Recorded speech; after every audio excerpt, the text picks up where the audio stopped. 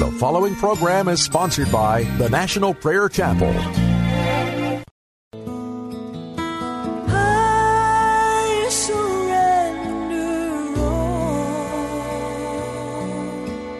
I surrender all to Thee, my blessed Savior. I surrender all. I'm Ray Greenley, pastor of the National Prayer Chapel. We need to go into deep water today. We need to talk about the essentials of the gospel. We cannot simply assume that we are saved. We can't simply ride on some pastor's coattail and say, because I believe what he believes, I'm saved. It won't work for you. God has no grandchildren. Every one of you are personally responsible for your actions. I received a text message. I want to share it with you. I'm not going to give you the name of the person who sent this, but I want to give you what he wrote, and then I want to give to you my answer to him. He texted me after yesterday. He said, "Turns out I've been grossly irresponsible in pretty much everything I've touched, and I am accountable, responsible for all of my actions." I wrote back to him, "The seed of integrity is growing in your heart. When I began to take responsibility for all of my actions, that's when Jesus became serious with me and began to answer my prayers." The problem that I recognize we are having is that most of us in America have been unwilling to be honest about our accountability before God. We have sentimentalized the gospel. We've believed that it was enough to say, "I love Jesus." We've believed that it was enough for me to be the best person I could be. I know of men who are not Christians who believe that when they die, they are going to go to a much better place, a paradise, if you please. And when I press them on, why would you think you are going there? Their answer is, everyone is going to a better place. Well, how do you know that everyone is going to a better place? Because I simply know it in my heart. And they would reply to me, "I am an honest man. I treat everyone with respect. I do all I can to take care of my wife and my children. Ray, I'm a good man. And so, of course, I'm going to go to a much better place when I die." All of that is simply sentimentalism. It has no basis in reality. If you say to me, "I love Jesus, therefore I'm going to heaven," how do you know that? Does your heart tell you that? And what if your heart is lying to you? You see, there must be a much more firm basis upon which we believe than simply our heart tells us something. Our heart is deceptive and exceedingly evil. I cannot trust my heart. I do trust the Word of the living God. And the Word of God is the measure against all of my actions to determine whether they are righteous or unrighteous. Now, I want to go back to the book Pilgrim's Progress by John Bunyan, edited by C.J. Lovick. Of course, John Bunyan wrote this book back in the 1600s, and it's been in continuous publication ever since. I want to show you today in Bunyan a death trap. A death trap. You remember, if you listened yesterday, we were speaking about the young man called stubborn ignorance. They're walking in company with him on the road, and they're pressing him on where he stands with God, where he stands in relationship to Jesus. And his position is that his heart tells him that he is a good man. His heart tells him that he is loved by Jesus. And Christian says, then ask your heart if I am a thief. Your heart may tell you that I am a thief, but that does not make it so. Unless the Word of God bears witness in this matter, no other testimony is of value. But is it not a good heart that has good thoughts? And isn't a good life one that is lived according to God's commandments? Oh yes, a good heart has good thoughts, and a good life is one lived according to God's commandments, Christian agreed, adding, but it is one thing indeed to have these, and another thing to only think you have these. So Ignorance said, please tell me what you consider to be good thoughts, and a life lived according to God's commandments. And Christian replied, there are good thoughts pertaining to different things, some with respect to ourselves, some in respect to God, Christ, and other things. Now, what are you saying are good thoughts in relation to ourselves? Christian answered, such as agree with the Word of God. This is a very important base that he's building that I'm reviewing for you today, because you will not understand what I will be saying to you about the gospel if you don't come in agreement with me that everything must be judged by the Word of God. See, it is not, as I've said before, whether you accept Jesus. The question is, will Jesus accept you?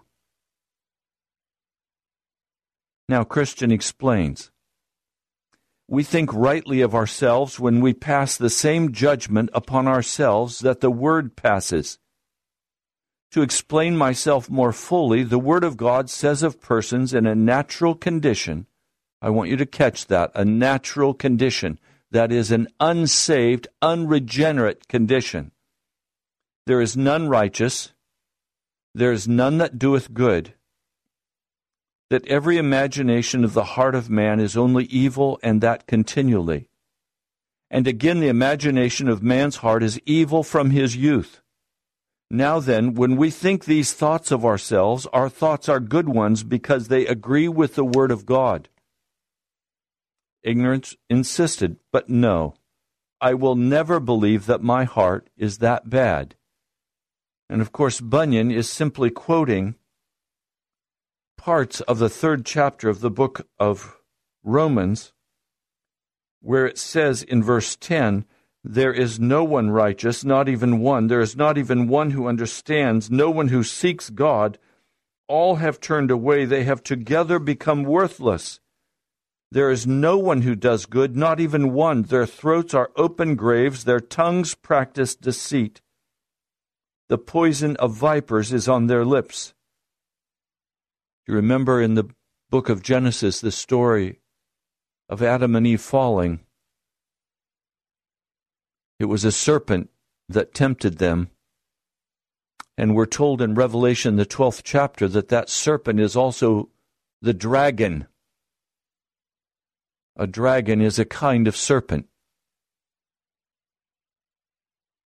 We know that the devil was a seraphim before he fell. The serpent-like military order of angels, the most powerful of God's creation. And Lucifer was the head. He was in charge of the seraphim. So this seraph, this serpent, when Adam and Eve fell, we became in the likeness of the serpent. We lost the glory of God. They were naked, they recognized it, and they were ashamed. That is the condition of the serpent.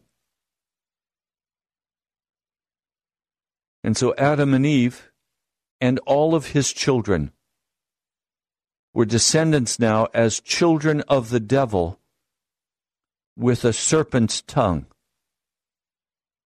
with the poison of vipers on their lips, mouths full of cursing and bitterness, feet swift to shed blood. You say, "Oh, Pastor, I don't shed blood." You believe in abortion? That's shedding blood. You sit and watch murder on television? You approve of it? You enjoy watching the violence? That's bloodshed.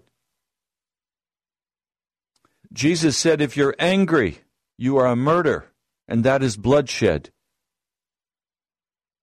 Have you been angry and bitter? Then you're a murderer. In the eyes of God, you're a murderer. It's a small step from being angry with someone to murdering someone. In Jesus' eyes, they're the same thing. Look at Matthew, the Sermon on the Mount. He says, the way of peace they do not know. There's no fear of God before their eyes. But ignorance is saying, absolutely no, that's not who I am. So he will not come in agreement with Scripture regarding who he is. And he says, I will never believe that. Christian says, therefore you have never had one good thought concerning yourself in your entire life. In other words, you are utterly deceived regarding your real condition. But then he says, let's go on. As the word passes judgment upon our hearts, so it passes judgment upon our ways. When the thoughts concerning our hearts and ways agree with the judgment that the word gives of both, then are both thoughts good because they agree with the word of God. Now tell me what you mean, ignorance said. Well, the word of God says that man's ways are crooked ways, not good but perverse. It says that man is naturally opposed to the good way and cannot know it. Now, when a man knows in his head and humbly believes with all of his heart that the word is right and that his ways are not good and that he has good thoughts regarding his own ways because his thoughts now agree with the judgment of the word of God. Well, what are good thoughts concerning God? Ignorant ask. Well, just as our thoughts of ourselves are good when they agree with the word of God, so are they good thoughts concerning God when they agree with what the word says of him. We must agree with the word when it teaches us about the attributes of God. Now he says, in reference to ourselves, we have right thoughts about God when we understand that he knows us better than we know ourselves and can see the sin in us when we can see none. I can remember reading the passage of Scripture, and Jesus came preaching repentance. And I meditated on that, and I finally said, but Jesus, I can't see any sin in my life. What sins am I committing? He was gracious enough to answer that question, and I was utterly undone because I began to see myself the way he saw me, and my heart was crushed.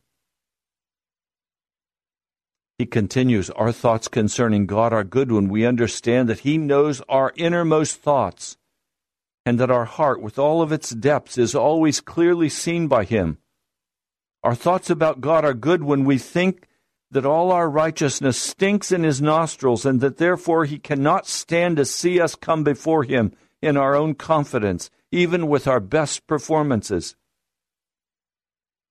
Ignorant ignorance asked, "Do you think that I am such a fool as to think God can see no further than I, or that I come to God in the confidence of my best performance?" "So what do you think on this matter?" Christian asked back, and ignorance replied, "To be short, I think I must believe in Christ for justification." How is it that you think you must believe in Christ when you do not see your need of Him? You neither see your original nor actual sin. You have an opinion of yourself and of your deeds that puts you in a category of men who sees no necessity for Christ's personal righteousness to justify you before God. How can you say that you believe in Christ? Ignorance insisted, "In spite of what you say, I believe." "But," said Christian, "what do you believe?" "I believe that Christ died for sinners, and that I shall be justified before God from the curse through His gracious acceptance of my obedience to His law. I believe that Christ makes my religious duties acceptable to His Father by virtue of His merits, and so shall I be justified." Well, obviously, he doesn't have any understanding of what the gospel is. Never will our actions justify us before God. Salvation is a free gift. But now, please, Lord Jesus, would you open the minds of every person listening to this broadcast? Lord, I don't know how to make this plain. And it's so vital. And it's the turning point. It's the key to salvation. Lord, help us to be able to see beyond what we think we know. Thank you, Jesus. I pray in your name. Amen. I was with a group of Christian men last night. They invited me to a meeting that they hold on Saturday morning, and I agreed that I would come. And one of the men said to me, you remember now exactly how he worded it. He said, "You believe that we are justified freely by Jesus." I said, "Yes, I believe we are justified freely by Jesus, but," and he interrupted me and he said, No, Pastor. We are either justified freely or we are not justified freely. There can be no buts. And of course, he was absolutely right. Unfortunately, we were talking about two totally different things. He was saying, when Jesus died on the cross, He forgave me for my past sins, my present sins, and my future sins. Salvation is a free gift to me. I now possess it because Christ's personal righteousness covers me. That's what he was saying. And I was saying, but wait a minute, let's be clear about the word justify, and let's be clear about what its meaning is. Now, here is the great difficulty that we have. And it's a difficulty that I don't know how to help you through except by talking about it from every angle I know how to talk about it from. If you believe that you are justified freely by Jesus, with your past, present, and future sins forgiven, then you have been vaccinated against the true gospel of Jesus, and you will go to hell. Let's put it right there, straight as I can put it. If you believe that you are justified freely by Jesus, by His shed blood, and your past, present, and future sins are all forgiven, and that you're saved, the fact is you are lost, and you cannot go to heaven. because it will mean that you have not dealt with the depth of your sin, and you have not been regenerated, and there is no salvation possible without regeneration. Now, some of you quickly are saying, Pastor, what does the word regeneration mean? If I have my arm cut off, and then the arm is regenerated, it means that the arm grows back, and now I have a fully functioning arm. That is the definition of regeneration. My arm grows back. When Adam and Eve sinned, they came under the devil's power. They became, shall I put it bluntly? They became, according to 1 John, the 3rd chapter, they became children of the devil. And every one of us born after that became children of the devil. Now, if you believe that by some sentimental saying of a sinner's prayer, that you are now saved, and you can go on and live your life, you have been deceived. You are now operating in the realm of the sentimental. You are believing what your heart is telling you and what others have taught you. But you are not in agreement with the Word of God. Now, I'm going to read a short ways further to open this up a little bit more. And then we're going to go to the Word of God, and I'm going to show you exactly what I'm saying to you.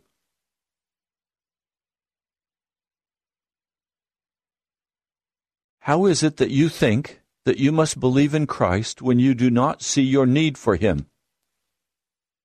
You neither see your original nor actual sin. You have an opinion of yourself and of your deeds that put you in a category of men who sees no necessity for Christ's personal righteousness to justify you before God. And then I read that ignorance believes that he does righteous things and that makes him okay with God. It's legalism that ignorance believes. But let's go back now and look at what Bunyan is teaching. He says, let me discuss your confession of faith. First, you believe with a fantasy faith, for this faith is nowhere described in the Word. You also believe with a false faith that takes justification away from the personal righteousness of Christ and credits it to you. The faith you describe makes Christ a justifier of your actions and not of your person. And you see, what I'm going to tell you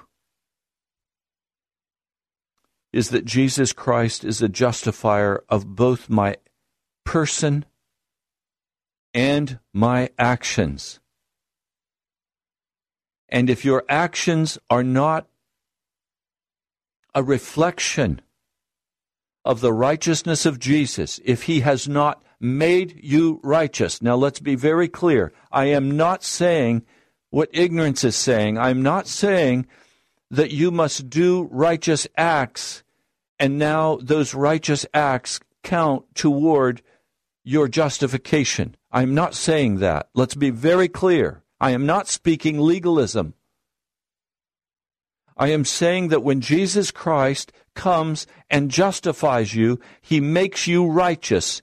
He changes both your past and your present, and now you live under the blood of Jesus, and there is an availability of his blood to forgive any future sin based on your repentance and your returning to Jesus.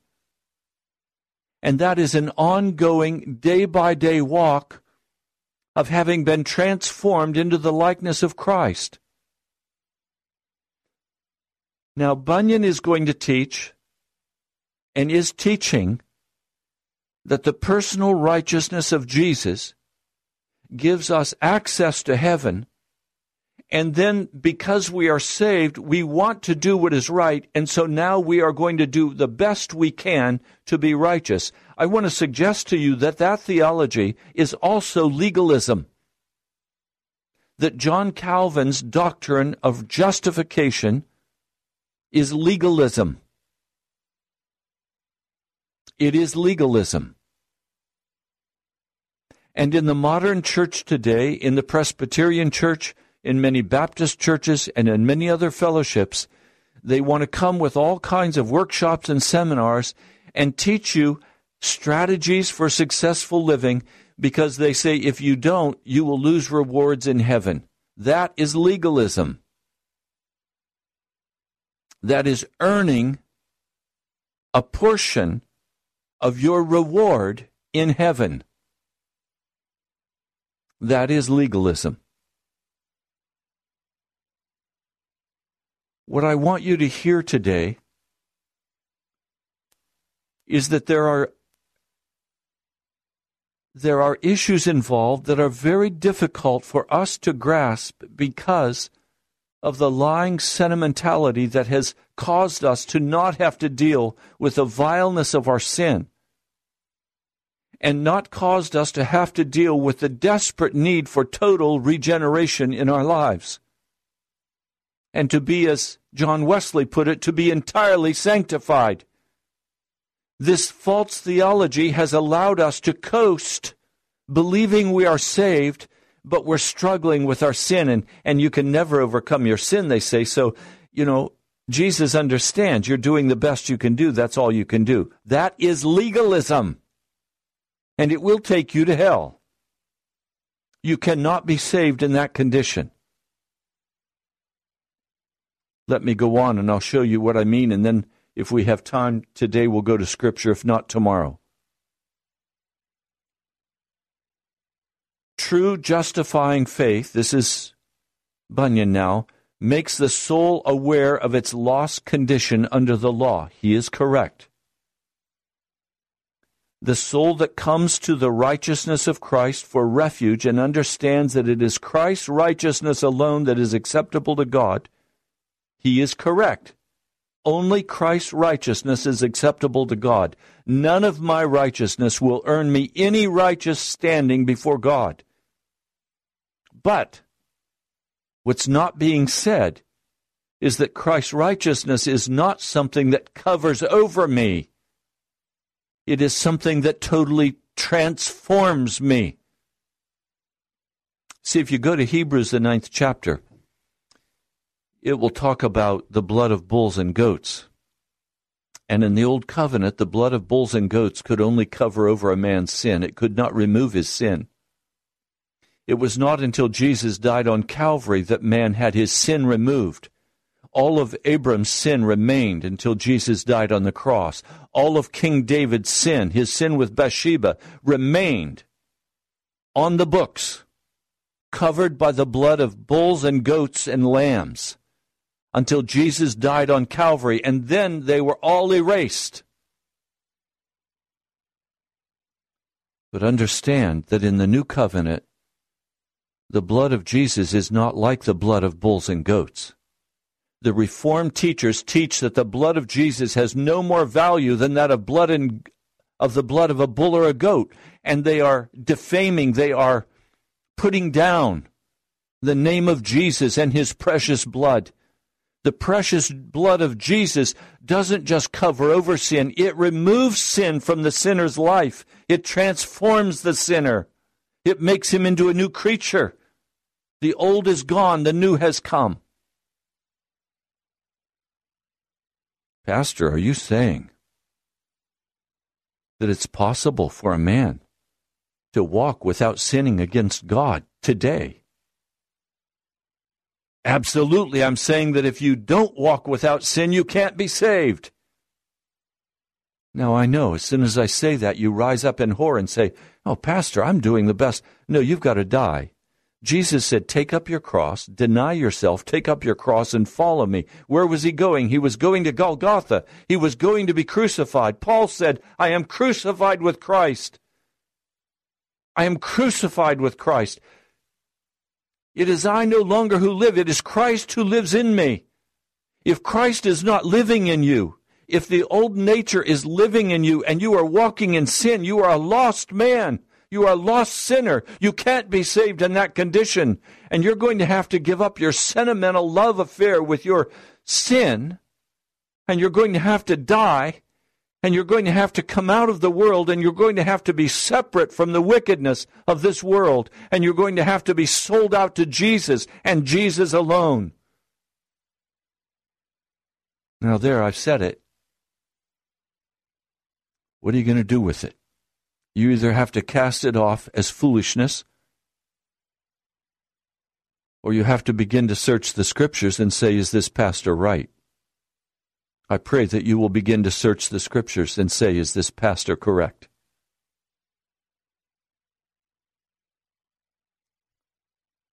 He says, true justifying faith makes the soul aware of its lost condition. Yes. The soul that comes to the righteousness of Christ for refuge and understands that it's Christ's righteousness alone that is acceptable to God. Yes, that's true. It is not a mixture of both Christ's obedience and our attempts at obedience that justify us to God. He is absolutely right. Your obedience is worthless and full of sin. He's wrong.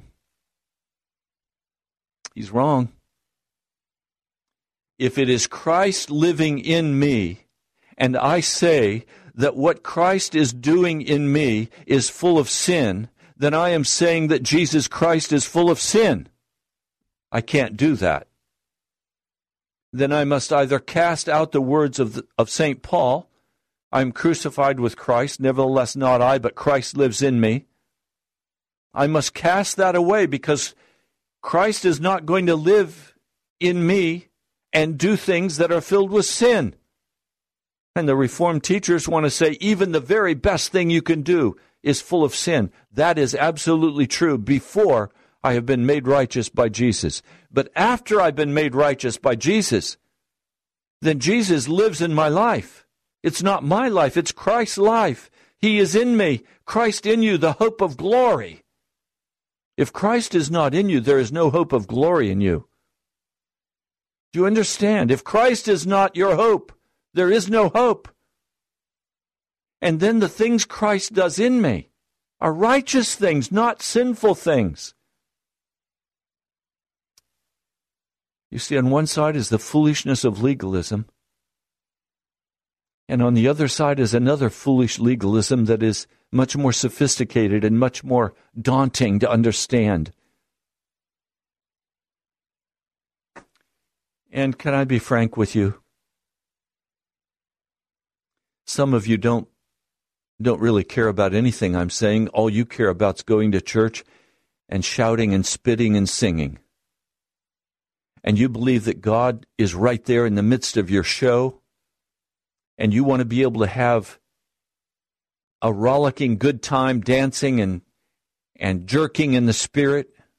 Do you know what John Wesley said jerking in the Spirit was? John Wesley said that when you begin to jerk in the Spirit, it's because you are resisting the Holy Spirit, and an evil spirit is resisting the Holy Spirit, and you are a lost person. That's what John Wesley says. He was always concerned when he saw someone begin to jerk in a service. And it was very common in Wesley's ministry for people to begin to jerk and go through all kinds of contortions. The women used to begin to swing their heads so hard their hair would come loose, and they had long hair, and they called it whipping because their hair would whip back and forth, back and forth, back and forth. Wesley said this is just a demonstration of an evil spirit resisting the Holy Spirit, because when the Holy Spirit comes, there is peace. So some of you want to see gold dust falling from the ceiling. Look, that's something Baal does. That's not something the Holy Spirit does.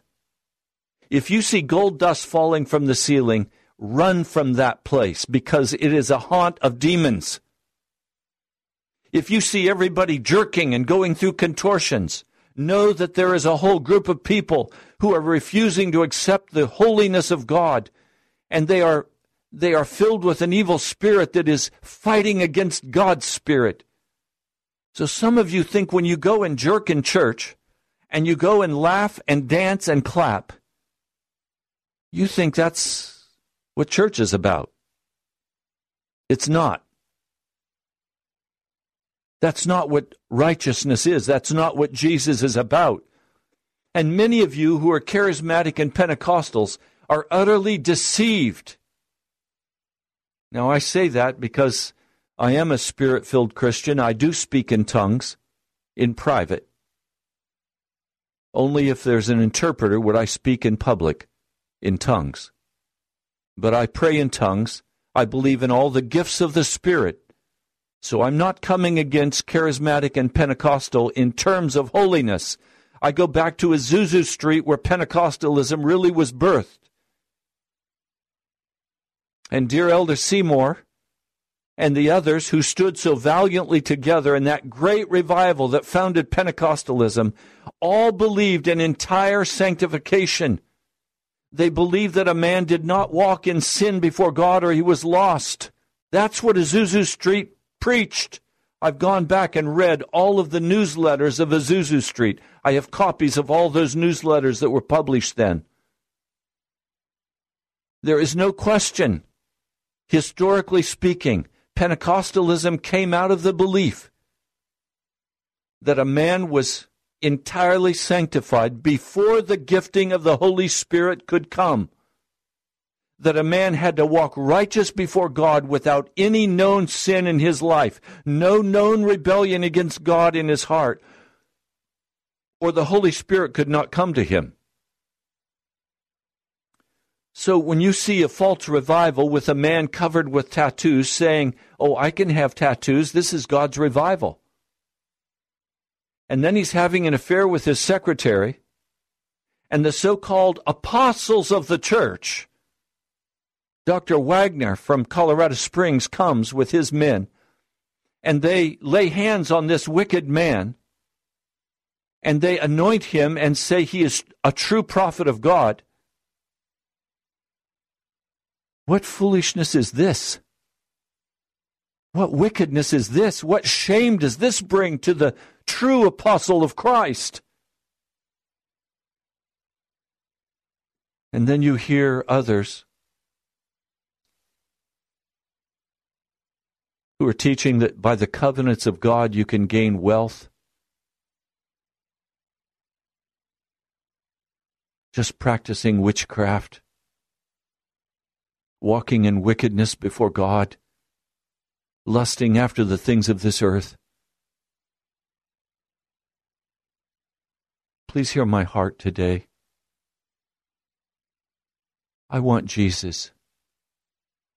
And I want you to want Jesus. And I want you to come to terms with the real condition of your spiritual life before God. I want you to walk in the joy and the peace and the fullness of the Holy Spirit, knowing that Christ is dwelling within you and that you have been made righteous by Jesus. This is the gospel of Jesus. I want to share a passage of Scripture with you. If you look at Hebrews, the 9th chapter, I'll begin with verse 26.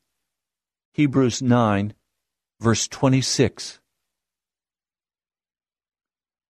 Then Christ would have had to suffer many times since the creation of the world, but now he has appeared once and for all at the end of the ages to do away with sin by the sacrifice of himself.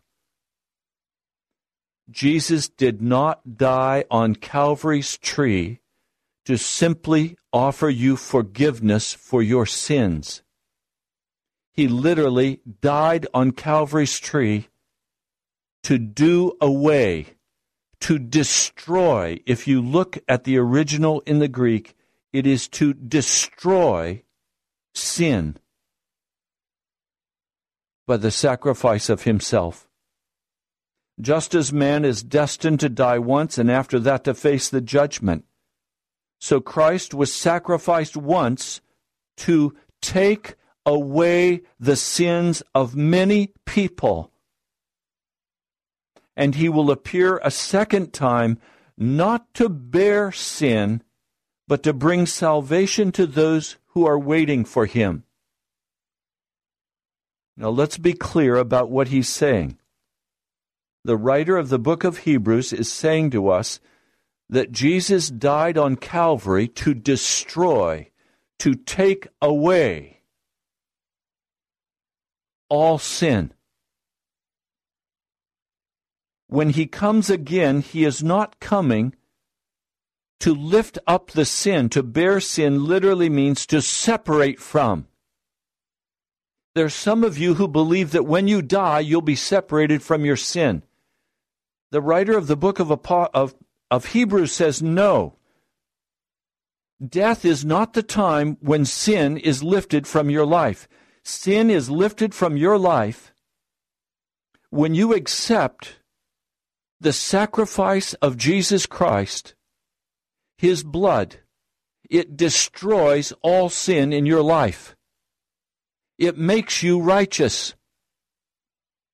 If you are waiting until you die to have Jesus lift the sin from your life, you will not have it lifted from your heart, and you will be cast into hell. Now, I don't know if that startles you, but it startles me. I recognize today that many of you have believed that you were saved, and that now you struggle with sin all the rest of your life. It's simply not true. And if the besetting sins of your life continue, you will not be saved, because when Jesus comes, he will not be lifting that sin off your life. He will be casting you into hell.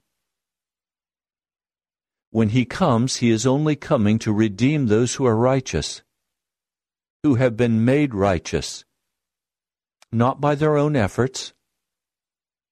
They've been circumcised in their heart, Scriptures tells us. Their hearts have been circumcised. They've been made clean.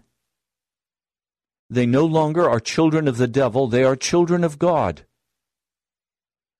And the righteous things you do now are not your actions of righteousness. They are the righteous things that Jesus Christ is doing through your life. So where are you in this process? We have time for maybe one or two very quick calls. I'm going to give you the phone number. It's 877-534-0780. That's 877-534-0780. Are you one who has been deceived through the years, believing that you had to struggle all the rest of your life over your sin? Can you hear the good news today that you no longer need to struggle the rest of your life? You simply need to be crucified with Christ fully and completely. And Jesus Christ will remove that sin, that addiction, that whatever it is, he will remove it from your heart and your life, and he will set you free.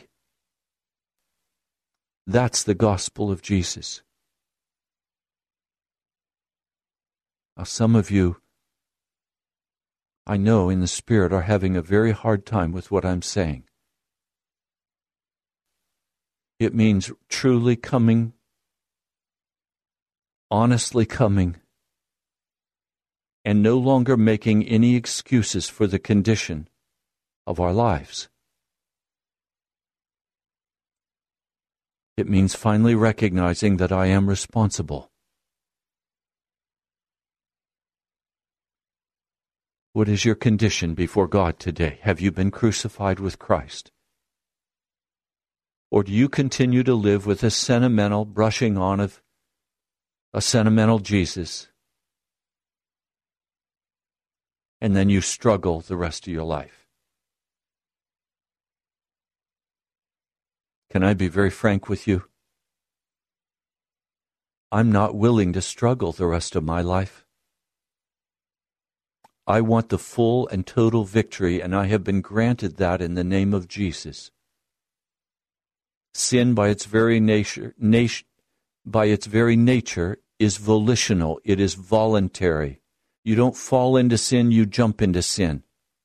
You choose to rebel against God and to resist the power of the Holy Spirit. I'm not willing to do that anymore. Now, just while I'm waiting for calls, a very quick update. $560 has been given so far this month toward December radio. Some of you have said, Pastor, how are you held accountable for the money that is given? If the radio broadcast is not paid for, I won't be on the radio. So you know I'm accountable. All the funds that you give are deposited in the radio account at the National Prayer Chapel, and those funds are dedicated and go directly to pay for radio. So that's the accountability. It is real accountability, not a false accountability. We have a caller. Let's go to her. Hi, welcome. Thank you, Pastor Ray. This is Sister Gwen. Good afternoon to you. Based off what the Lord is speaking through you, it is so necessary in this day and time. There's a song that says, "What can wash away my sin? Nothing but the blood of Jesus. What can make me whole again? Nothing but the blood of Jesus." The great physician has spoken through you today. There are many souls that are sick, and they are sick because they have been deceived by a message that did not come from the bread of life. And Jesus is that bread of life. But he has spoken through you today. It's very clear, very explicit. My 4-year-old grandson can understand it. And if anybody cannot understand what the great physician has spoken through you today, it's simply because they are not hungry for the truth. So I'm thankful for what the Lord has spoken through you today. And everyone that's listening, if they want to know the truth, they have heard it today.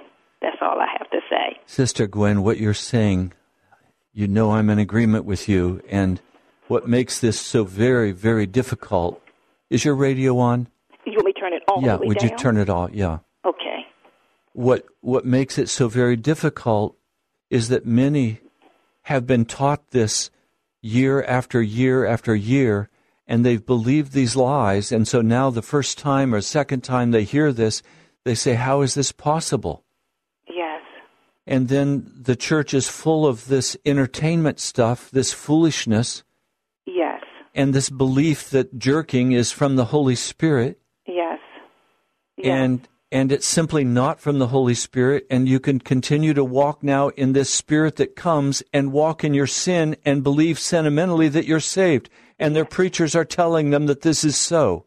I watched Jim Jones for the first time. It came on, I believe, Sunday night. I was just speechless. I was speechless.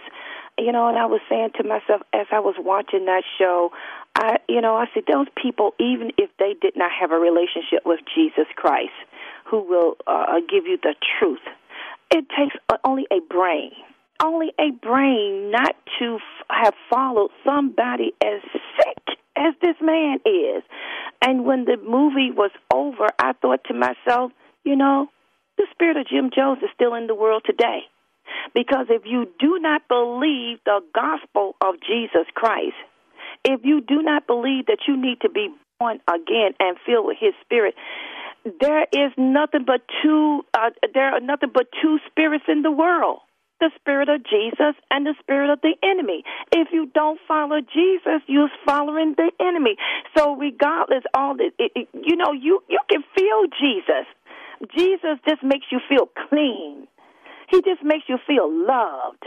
It's just, I can't think of no other word but just clean. So like you said, this jerking and spinning the hair around, it reminds me, Lord, forgive me of the movie The Exorcist.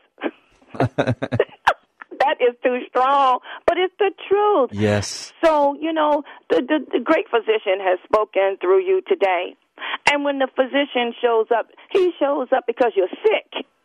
Sister Gwen, that's the only purpose. I want you to pray for those who are struggling with this. Would you?